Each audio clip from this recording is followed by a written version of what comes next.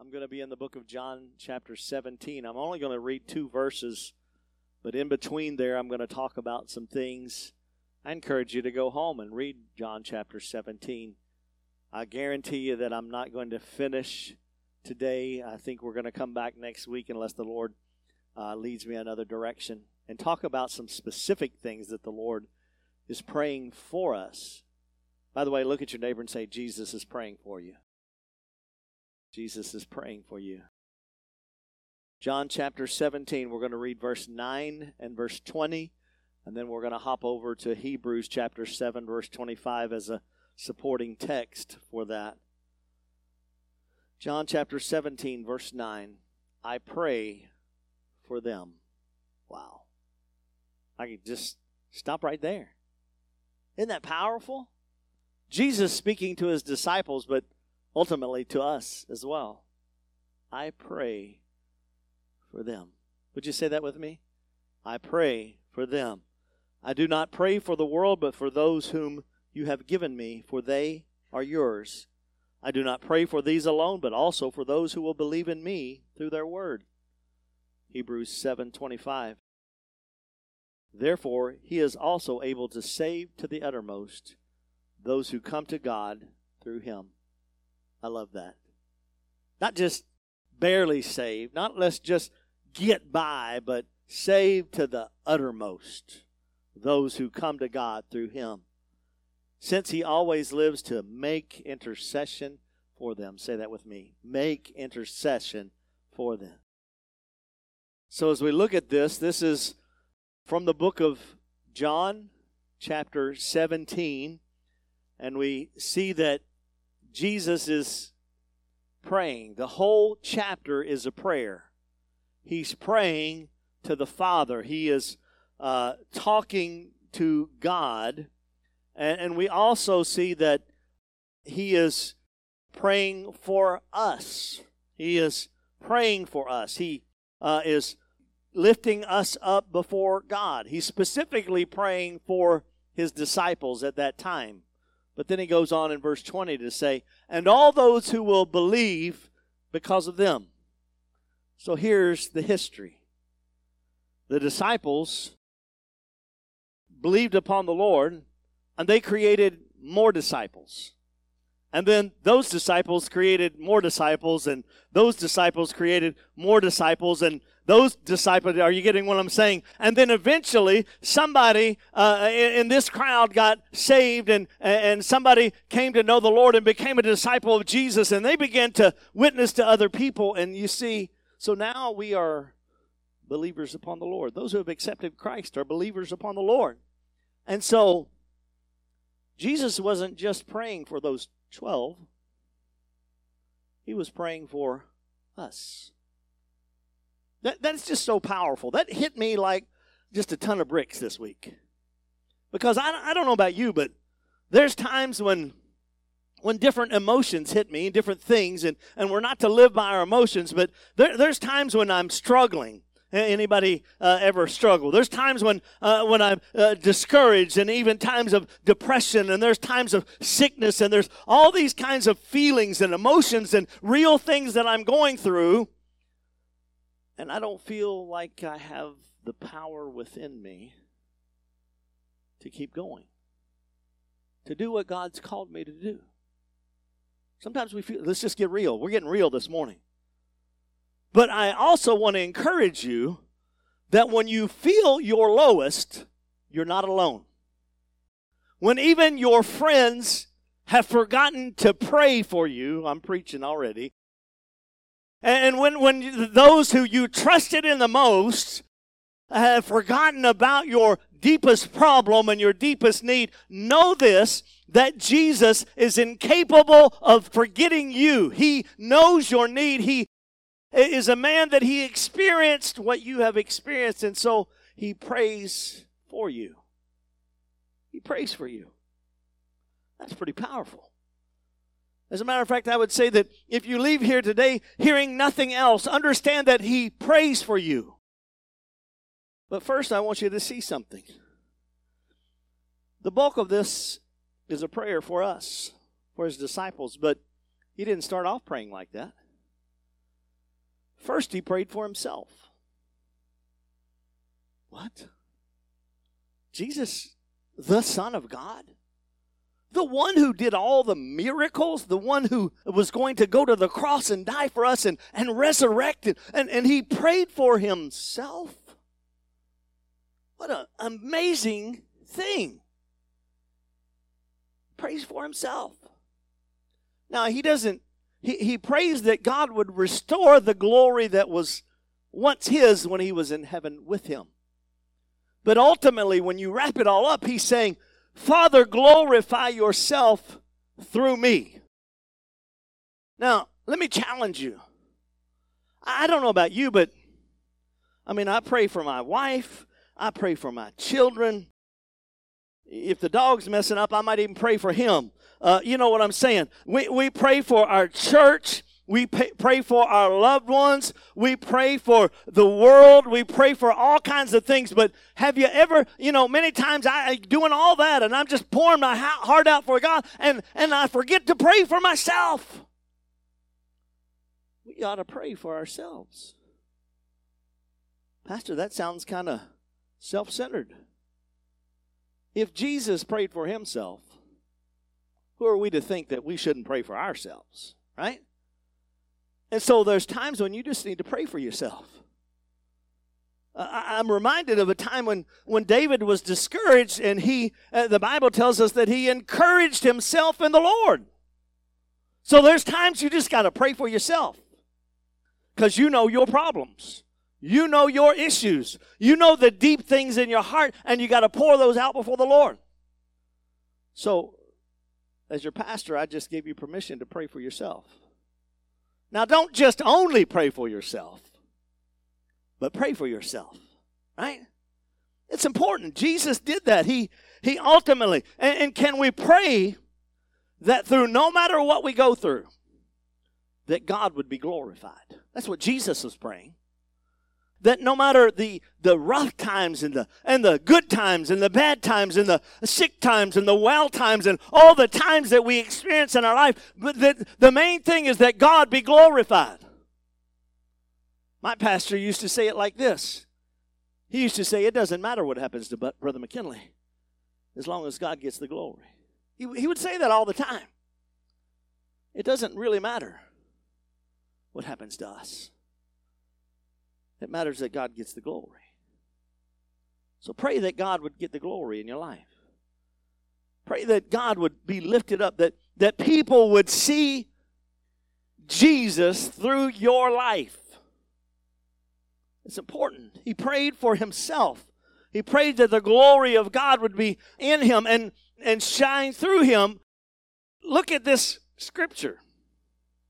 If you take the whole of John 17, here are words that insinuate, and they are a personal relationship. He said, Father. He didn't come to God as some distant person. He's the Son of God, and he says, Father. And he calls himself a son. He says, you and I and me and yours and mine. And so his prayer comes from an intimate, deep place of relationship. A deep relationship. The most powerful prayers that you'll ever pray are ones that come from the intimate heart with God. When you're vulnerable. We sung about being vulnerable before the Lord. You see, when you really love somebody, you can be vulnerable before them. I tell my wife things that you guys don't need to know about. Ain't none of your business. Because it's between me and her. Right? But guess what?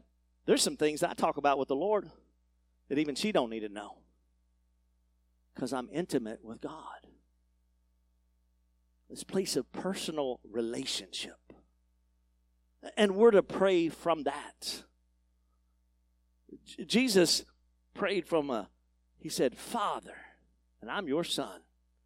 You be lifted up. You be glorified.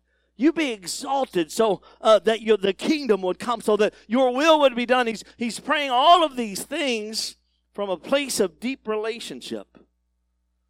And when we look at this prayer, I want you to see it from a little bit different sight. Yes, it's Jesus praying, but we can take this prayer and make a model of it as to how to pray for our children.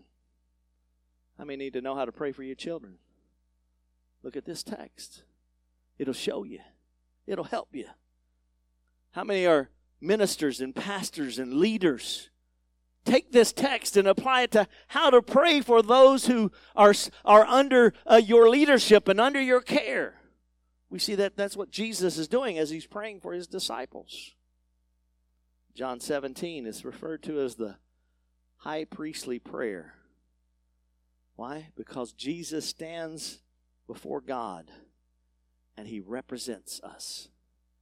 He stands at the throne and he represents us. And he's for me and not against me. Every weapon that is formed against me shall not prosper. You see, Jesus is for, and even when I do mess up, and even when I fall short and I don't do exactly what I should have done, then Jesus is still for me. And I believe at times he reminds the Father of the nail prints in his hands and the scar on his side and the blood that was shed, because he's our advocate. Comes and stands between us and God. Now, I know that the Bible tells us that we can come boldly before the throne, but we only come boldly before the throne through the blood of Jesus Christ, because we don't deserve to be there, but for the blood of Christ. He is, look at your neighbor and say, Jesus is for me. He's for me. He represents me before the Father. He is our advocate before the Father. And John places this prayer of Jesus for us just before he is betrayed and arrested. It's prayed in the shadow of the cross. Think about that. Jesus, knowing that he's going to the cross, he only spends 2 or 3 of the verses at the very beginning of this prayer praying for himself, and the whole rest of it for his disciples then and those who are to come. In the shadow of the cross. He's going to be beaten, scourged. He's going to be nailed on a cross. He's going to die. And he prays for them. Wow. What a powerful thought. He prays for them in the shadow of the cross. Now, I don't know about you, but if I was facing something like that, and thank the Lord I don't have to because he did it for me, but if I was facing something desperate like that, something that would be very difficult for me, I would be praying for myself. This sounds kind of selfish, but I'd be like, I'm going to pray for you later. I got to pray for me now. Right? But Jesus prays for us in the shadow of the cross. In the shadow of the cross, he is pouring out his heart to God to help us, to bless us. It's not a gloomy prayer, but it is a heart where Jesus is encountering the Lord for us. He prays for us. But he didn't just pray for us one time. Aren't you thankful for that? I don't know about you, but I need the Lord's help every day. Sometimes more than once a day. Sometimes more than once an hour. Let's just get real. Sometimes more than, once in a minute. I might need the Lord to help me and to pray for me. And so we see that Hebrews 7:25, that he makes intercession for us. What is intercession? To entreat God on behalf of another person. So the very Son of God, Jesus, the Savior of the world, is intervening on our behalf. He's the high priest and the holy sacrifice that makes us to be able to come into the presence of God. He ever liveth, it says, to make intercession for us. What does that mean? He is always continually praying for us in full vigor, for full power, full strength, and an efficient manner. Jesus is praying for us. Romans 8:34 says that he sits at the right hand of the Father making intercession for us. Why the right hand of the Father? Because it's a place of authority. And Jesus comes in full authority to the right hand of the Father to pray for you and me. He has all authority. All authority to bring our needs, our situation, our circumstances to the Father. There's nothing hindering him, and there's nothing in the way between him and God to hinder for God to move on our behalf, because Jesus himself is praying for us. I don't know if you're feeling this or not, but this week when I just began to kind of just roll this over in my mind and just begin to think, when I'm struggling, when I'm going through things, when I don't feel good, when I'm this, when I'm that, it don't matter how I feel, because Jesus is praying for me. He knows my struggles. He's praying for me. He's interceding, bringing me before the throne of God, and there being my advocate. He is, 1 John 2:1 tells us that if anyone sins, we have an advocate with Jesus Christ the righteous. He's praying for us. Look at your neighbor and say, he's for you and not against you. Now look at what Jesus does compared to what the devil does. Jesus stands at the right hand of the Father, and he's praying for you. And he don't get tired. He don't get weary. He don't forget to pray for you. Let's just get real. Sometimes we forget to pray for people when we said we would. So let me just challenge you. When somebody says, pray for me, stop right then and pray. Don't wait till later, because you'll forget it. You'll get too busy, and you'll neglect to pray when you've told somebody that you're going to pray for them. But Jesus doesn't do that. He never forgets. You're constantly on his mind. Right there. And he's praying and interceding for you.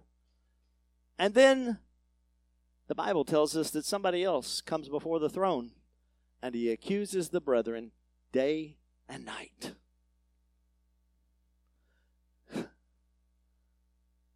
Look at what Brother Dwayne did. And he's pointing it out.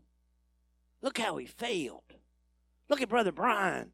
How he failed, how he sinned, how he came short. And look, he don't deserve your grace and your mercy. Look how he failed. Look how he should have done better. And he's pointing it out to God. But all along, Jesus stands there. And he said, he sees Christ's righteousness instead of our unrighteousness. Our righteousness is like filthy rags, the Bible tells us. And I believe that God sees those nail prints. God sees the blood that still flows from Calvary, that still covers our sin, still washes away our sin. And so here's the devil doing all of these things, but Jesus is praying for us. Look at your neighbor and say, you're going to make it because Jesus is praying for you. Are you with me? Jesus is praying for you. Why? Why is Jesus praying for you? Oh, yeah, we need it for sure. And this chapter, if you want to study it, go look at it. It's going to point out to you how many reasons why Jesus is praying for you. Specific things. I want to point out one. It says, verse 11, I am no longer in the world. Jesus is he's looking past the cross. And he's looking to the glory of being in heaven, in the relationship that he is in with the Father. And he says, I'm no longer in the world, but they are in the world. But they are in the world. I'm coming to you, Holy Father. Keep them in your name, which you have given me, that they may be one. Say one. I don't know if you've realized it or not, but you're in the world. You ain't made it to heaven yet. Jesus hadn't come back yet. And you still have real problems and real situations. And not only are the problem, but the whole world system is against you. And the Bible tells us that even the spirit of the Antichrist is already in the world. And you're a foreigner here. You don't belong here. You're just passing through. And he's praying for you because you're here. Because you're here. How many say, Pastor, I felt really here this week? I haven't felt like I've been in the, in that atmosphere of heaven this week. You know what I'm saying? Every once in a while, you just have one of those days where everything goes right from beginning to end, and you think, man, heaven has arrived on earth. And then the next day shows up. And you realize you're still in the world. So Jesus prays for you. Look at your neighbor and say, we're still in the world. You see, when we get to heaven, we won't need Jesus to pray for us, but for now, we need it. Jesus is a powerful prayer for us. He understands our weaknesses, our temptations, our insecurities, our failures, our sinful nature. Though he himself never knew any sin, this world is not our home. So Jesus prays for us because we're in the world. And he says, keep them, Father. Father, keep them. I get the honor privilege to babysit my granddaughter every Wednesday. I know you get tired of hearing it, but too bad. You got grandkids too, and I listen to you. And I look at your pictures of your grandbabies, okay? And I see them on Facebook, how you posting all those things. So just give me this privilege here. And when I babysit my little granddaughter, I don't just throw her into a playpen and say, well, take care of yourself. Papa's going on to do some other things. No. I interact with her. I make her laugh. Sometimes I might make her cry, but not on purpose. I watch her. I take care of her. I try to meet the needs that she has. Jesus said, Father, keep them. Before we called it babysitters, we said that somebody's keeping my children for me. Right? The Father, because Jesus is praying for you, is keeping you. He has a watchful eye over you. We used to sing a song, and I just thought it was so spooky. There's an all-seeing eye watching over you. I was like, oh, I don't want that. But he's watching over you, caring for you, loving on you. I mean, aren't you glad the Lord is keeping you? Thankful that he's keeping you. And you and I need to be kept. See, Jesus didn't just ask the Father to keep us, but he said that they may be one. Look at your neighbor and say one. One doesn't come naturally. If it did, Jesus wouldn't have to pray for it. For us to be in unity and oneness is not natural. It is a supernatural gifting of the Holy Spirit that helps us to be at one with another. And it is such a powerful thing that when the world sees it, they see Jesus. By this will you know that you are mine and that you have love for one another.